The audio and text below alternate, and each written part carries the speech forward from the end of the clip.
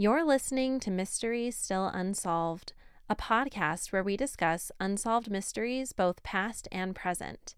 I'm your host, Rochelle. Today we will discuss the unsolved double murder of Russell and Shirley Dermond.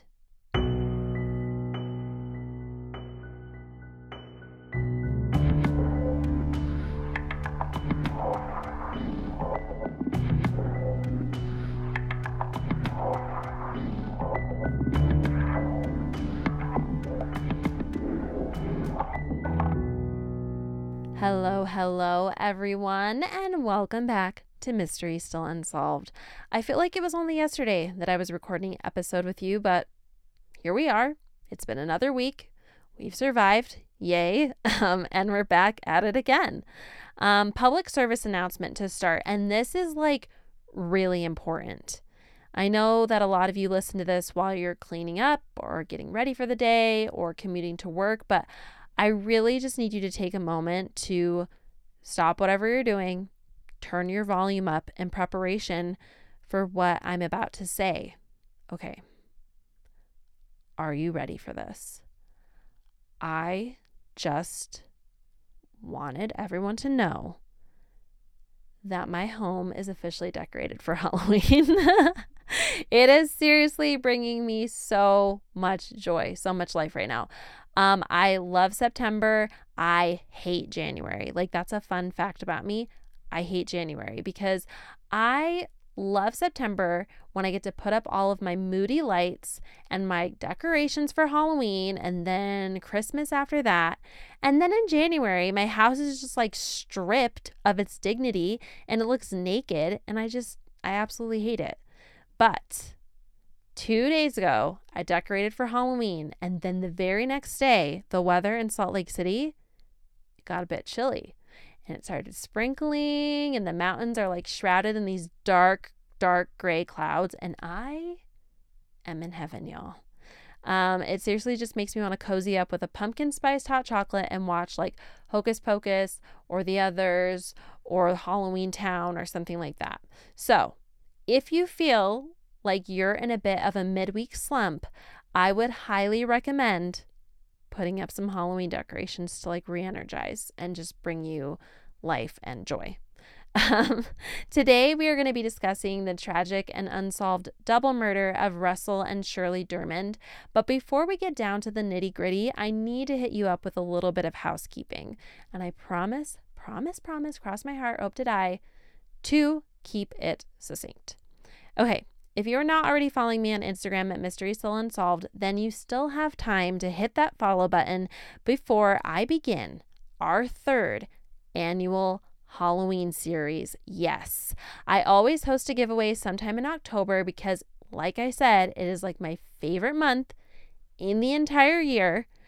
So believe me when I say that you are not going to want to miss out on this giveaway. And I'm going to do it randomly sometime in the month of October. I'm going to hit you out of nowhere, so you better follow now so you don't get left behind, okay? That being said, you can also follow me on Instagram because you want to comment on one of the cases that we cover.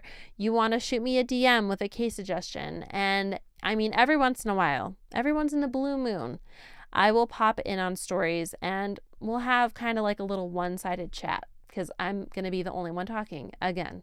Really, you guys need to up your ante in this relationship because I feel like I am doing everything. Just kidding. If Instagram ain't your thing like a chicken wing, I do have a website. It is www.mysterystillunsolved.com. There you can binge my now 90 episodes. Can you believe it? Only 10 more to go until I hit 100. If you're already doing all of that and you still want to know how you can better support this podcast, one, you are the greatest person ever and I appreciate you so much. And two, you can go over to Apple Podcasts and leave me a review. Please, a good one for the love of everything holy because I need y'all to boost my self-esteem. My ego is quite fragile. But leaving a review is a quick, free, and easy way to help my podcast spread because when a lone, true crime loving soul out there in the desolate wilderness of life is searching for a new true crime podcast to get them through the day, possibly the only thing getting them through the day. The more reviews that I have and the better the reviews are, we will help that lone soldier find his way in the darkness of a sea of true crime podcasts. And like a diamond in the rough, a shiny beacon in the night, they will find Mystery Still Unsolved. Anywho, I think that that's all for housekeeping today. Yes, I think that that's all. So without further delay, let's begin today's episode. Friday, May 2nd, 2014 was a pretty usual day for Mr. and Mrs. Russell and Shirley Dermond.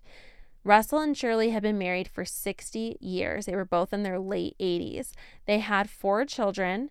They were actually New Jersey transplants that had visited Georgia at some point and just completely fallen in love with it, and they decided to move there in the 1980s. They knew that this is where they wanted to spend the remainder of their days.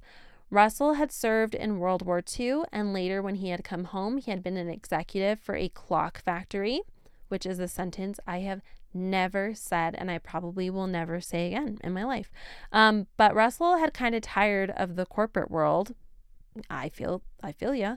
And in the 80s, like I said, he decided to purchase a few Hardy franchises in Georgia, which he and his adult children managed. The loving couple spent their day visiting with friends on their block and ran a few errands. The couple had actually been invited to a derby watching party the next day, so they prepared for that a little bit. Shirley had completed her daily crossword puzzle from the paper, and Russell was seen later that evening by a neighbor going for his nightly walk. So, nothing seemed out of the ordinary. Everything seemed hunky-dory. The next day, the couple's friends that held the annual Derby watching party, they were a bit surprised when the Dermonds never showed up, because the host had actually spoken to Shirley not too long ago, and she could have sworn that they had said that they were both planning on it. So it was surprising, but not too worrisome, because life happens, and they just expected that the Dermonds would call to apologize and let them know the reason for why they weren't able to make it. So none of the guests made too big of a deal of it. However, the next day, the Dermonds did not call. Some friends, in fact, actually attempted to call them, but nobody answered. For the next 2 days, people attempted to call the Dermonds, but no one ever answered.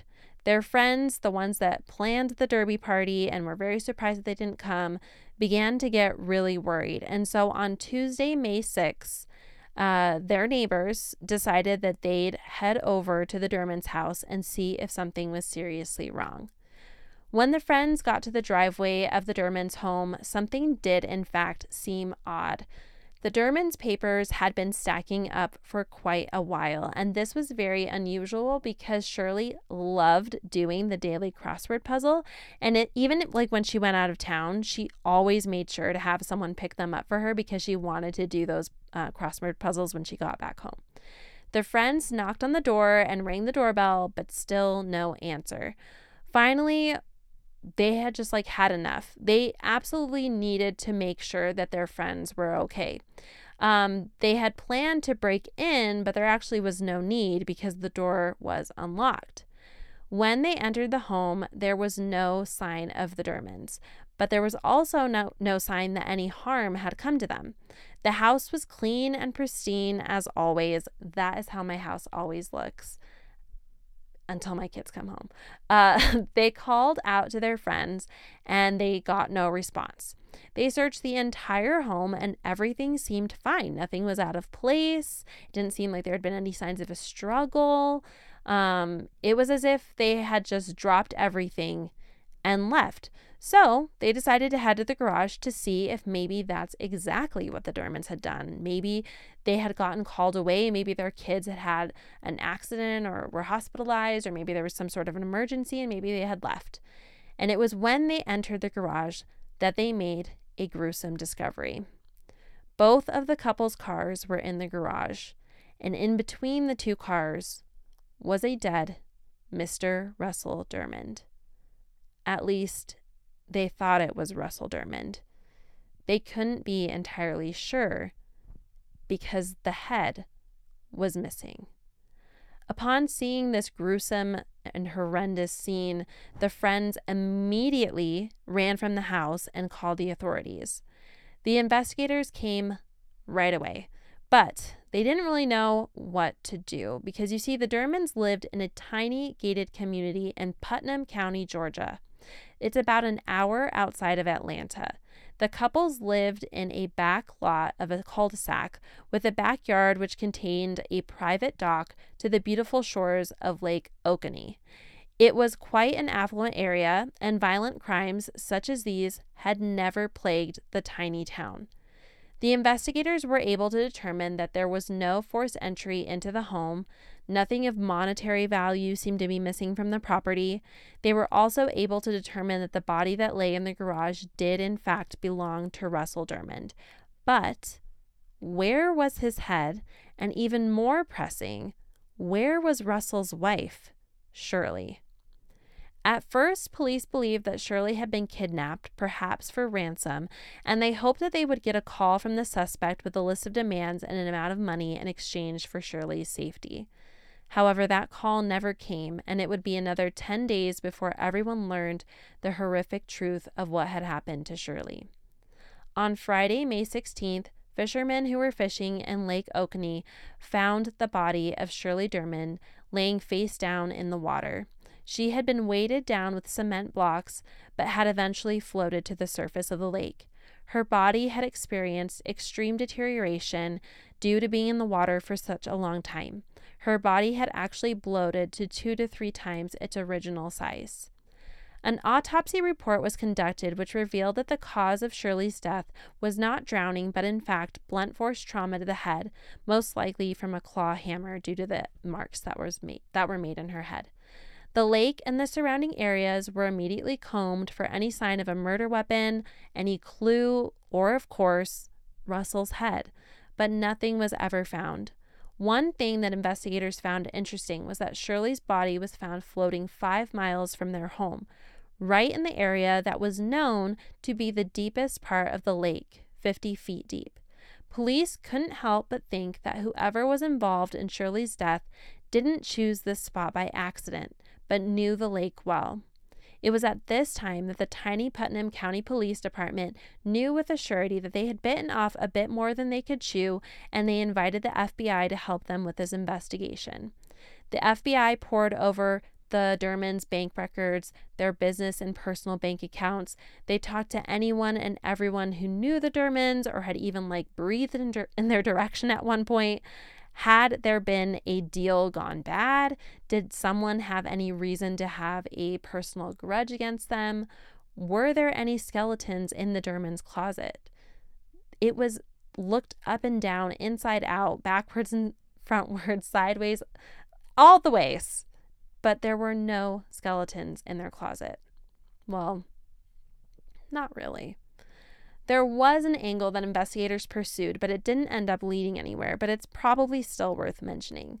In 1999, the Dermonds were thinking of moving. They felt like they had aged out of the big city of Atlanta, and they wanted a more peaceful place to retire. They began looking for a home in Putnam County when tragedy struck their family.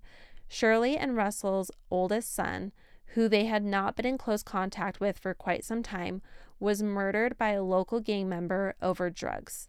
The murderer was arrested and sentenced and was currently serving time in prison. In the following months, the Dermonds purchased a home within a gated community. It helped give them and their remaining surviving children peace that they would be living in such a safe and beautiful place. Police wondered if their eldest son's death could have had anything to do with the Dermonds' death, but that had been almost 14 years prior to this incident. It seemed a little delayed and kind of pointless because their eldest son was dead. It's not like killing his parents would teach him a lesson or coax him out of hiding or anything like that. So this theory kind of quickly fizzled out. Then there were the remaining children. Had one of them decided to kill their parents in hopes of getting their inheritance early? This theory was also thoroughly investigated by the FBI.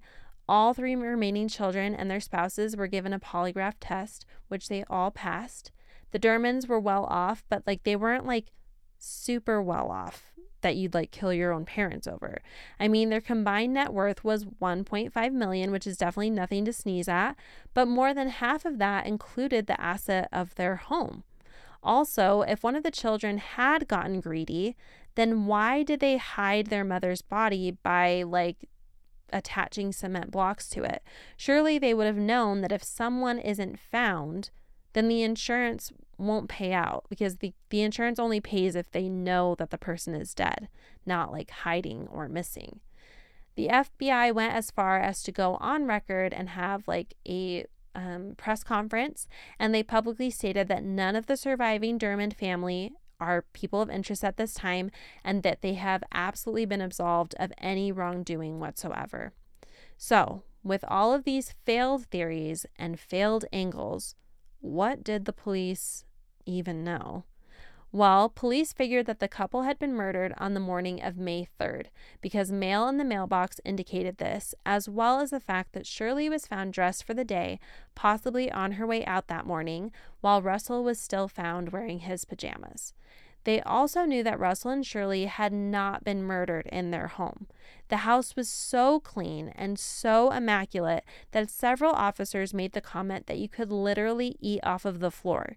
If the two had been murdered in their home, there surely would have been blood splatter all over the place, or an overwhelming scent of ammonia or bleach indicating that someone had cleaned up after themselves. While the couple hadn't been murdered at their home, Russell was decapitated in the garage exactly where his body was found, which meant that the killer had brought the couple somewhere, killed them, then took Shirley to the deepest part of the lake and brought Russell back to his own home to decapitate him. But why? Gunshot residue was found on the collar of Russell's shirt, indicating that while his wife was killed with a claw hammer, it's likely that Russell died at the hands of a gun. Perhaps the bullet lodged into Russell's head, and the killer, worried that the bullet could somehow be traced back to him, decided to remove Russell's head.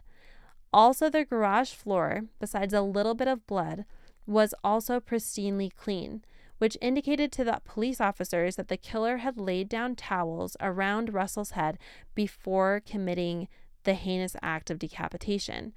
They believe that he did this to possibly keep blood from spilling out of the garage and into the driveway, probably postponing the Dermans' discovery for even longer. The cut on Russell's neck showed no hesitation marks. Mind you, it was not a surgical cut, just no hesitation marks. So this meant that this person might have done this sort of thing before. Okay, so you might be wondering, Rochelle, didn't you say that they lived in a private, affluent, gated community? So shouldn't there be security cameras? Yes, you are absolutely right. Police referred to these security cameras, but there were 2 problems. One, it appeared that the security tapes were not working the weeks leading up to the murder, including the night of the murder, due to this terrible storm that had occurred in Georgia earlier.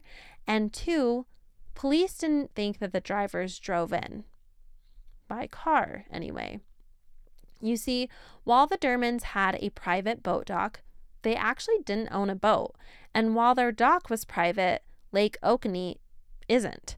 It's public to anyone who has a boating license and a boat. So investigators believe that whoever killed the Dermans probably quietly docked their boat and came in to the house. Police went to the local docks to see if anyone new had recently docked a boat, but no one new had. This made investigators very nervous because this meant that whoever was responsible for this crime was most likely from the area. With the killer so good at cleaning up after himself, no hesitation marks on either of the victims, police were worried. Had this person done this sort of thing before, and was it only a matter of time before they would do it again? So investigators are still left with puzzling questions. Where did the actual murders occur? And who committed the murders and why?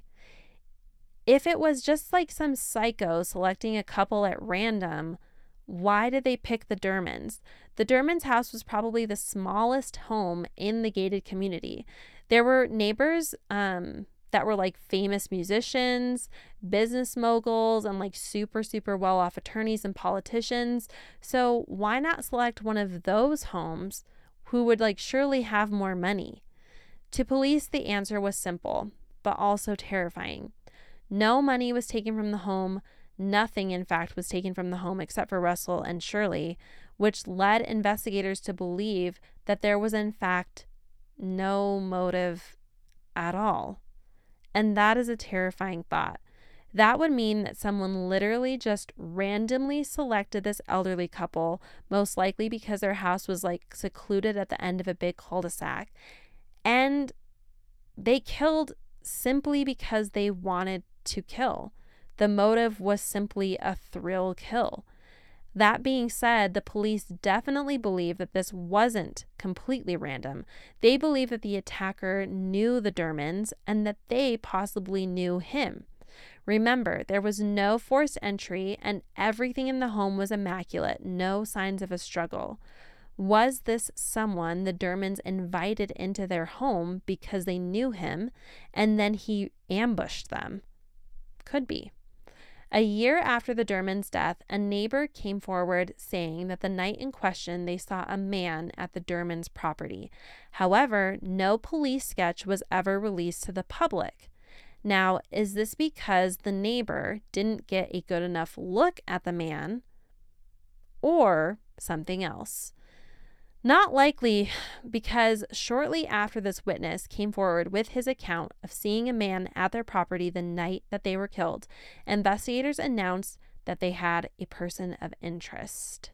And this makes me think that the neighbor who saw someone also knew who that someone was and was able to give the police their name and therefore didn't need to create a police sketch. Police had investigated this person of interest who they have not named shortly after the murders, so he was obviously on their radar already, and recalled that the man during his interview had given them false information about something. And it wasn't like a huge something, it was just like a little something. And even at the time of this lie, the police knew that he was lying. And I guess it just kind of like makes you wonder, like, why lie about something so trivial if you have nothing to hide? The police have never confirmed whether their person of interest and the man that the neighbor saw are one and the same, but I would not doubt it. Some people in the community believe the murders were done by a hitman for hire, probably just because of how meticulous the crimes were and how clean and organized, and like even the cut on the neck of Russell like clearly showed experience, but police highly doubt it. So with all of this doubting of all of the theories, what do the investigators believe? While they're being rather tight-lipped about the whole thing, they have hinted that they believe extortion may have been the initial motive. And then the plan, for whatever reason, went awry, and that's why the rest of what happened went so like off the rails so quickly. They also believe that there were possibly at least two perpetrators, if not more. They believe that it's possible that one man killed Russell in an attempt to get Shirley to comply to their demands, but with her husband dead, she no longer cared, and they weren't like able to get any of the information that they wanted out of her, and that's why they killed her. Or it could be possible that the plan was to take Shirley away from the home as a hostage and tell Russell that they would only bring her back safely if he did what they said, but Russell wouldn't do it, and that's why they were both killed. Regardless of the motive, two very lovely people are dead. Two lovely people who, like, from what I've researched, like, they would not hurt a fly. They didn't have an ounce of malice in their entire bodies, were killed, and for no apparent reason. I can't even imagine what their final moments were like. They must have been so confused, so terrified, wondering like why this is all happening to them.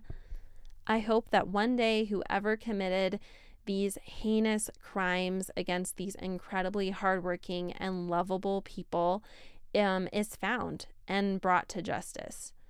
Okay, so just a few more things to mention before we wrap up today's episode. When I was researching this case, I couldn't help but think about Israel Keyes. And if you don't know who Israel Keyes is, he's basically the most notorious and prolific serial killer you've never heard of. This guy had an affinity for selecting and killing elderly couples completely at random. He didn't know them, they didn't know him. He would just see some elderly people, follow them home, stake their house for a bit, and attack them in the middle of the night. When Israel Keyes was captured, he admitted to burying what he called kill kits all over the country, just so that he would always be prepared. I wonder if he was an Eagle Scout. Whatever. Anyways, police thought that he was bluffing, but he showed them how to get to a few, like all over the country. And sure enough, there they were. Even now, every once in a while, an unknowing citizen will accidentally come upon one of his infamous kill kits. So, with that in mind, I decided to look up where Israel Keyes was in May of 2014. And it turns out he had a very good alibi. He had committed suicide 2 years prior while in custody at his jail cell. So, it could not have been him. But you know Israel Keyes wasn't one of a kind, although I'm sure he thought he was. There are actually likely many others like him, and that is terrifying. A few years ago, police came out with an official statement asking people to let them know if there is anyone they know who had some sort of affinity with guns and knives and might have been in the area at the time that the murders. To which I thought, excuse me, sir, you're in Georgia, and Georgia is big on hunting. And I'm willing to bet almost everybody in Georgia has an affinity for guns and knives. So that's not really going to be too useful. Also, I looked at a picture of the Dermans' home, and all of the papers made it seem like they lived at the end of a cul-de-sac, which in my mind, I was picturing like a Utah cul-de-sac. But no, this house, I'm going to post a picture of it on the Instagram post. It is secluded, okay? A bunch of trees around the entire house and not a neighboring house in sight. So how investigators thought neighbors would have heard or seen anything that night is beyond me. And also P.S. totes not a cul-de-sac. However, even more recently, this is some exciting news, super recent, May 2022 recent. Officer Sills, who was the original officer who was working on this case 8 years ago, he made a statement that they found some new evidence, and he is hoping that it breathes new life into this very cold case. He says, quote, "Just last week, I received some data, primarily cell phone data, that we have been waiting on for quite some time. That data was downloaded into a program that the FBI has, and they are assisting us in analyzing the data now. The technology we are using was not in existence back in 2014. I don't want to create the impression that I have acquired some silver magical bullet, but this is yet another tool that we are using trying to find out who perpetrated these heinous crimes. What we need more than anything is for someone to call us and tell us who is responsible for this savagery." So, with all that being said, I am super curious to know what you all make of this case. Do you think it was someone the Dermans knew? Do you think it was a completely random act of callous violence? What do you think the motive could have possibly been? Do you even think that there was a motive? Let me know all of your thoughts on the post that I'll make of today's case. Thank you so much for joining me today. It is always a pleasure to talk true crime with all of you. Don't forget to follow me on Instagram at Mystery Still Unsolved and visit my website, www.mysterystillunsolved.com. Tell a true crime loving friend or family member about me, and don't feel the need to limit it to family and friends. Tell your awkward neighbor, tell your barista, tell your pizza delivery person, your podiatrist, the toll booth dude. I mean, come on. they're stuck in a little booth all day. If ever someone needed a little excitement in their lives, it would be the toll booth guy. I want everyone to know about Mysteries Still Unsolved. So leave me a review on Apple Podcasts. A good one, please, because I don't want to have a mental breakdown. I beg of you. But do you want to know the best way to support this podcast? I know you do. I know you do. Of course you do. Join me next week when together we'll discover, did someone ever place a useful tip? Has justice prevailed? Or is the mystery still unsolved?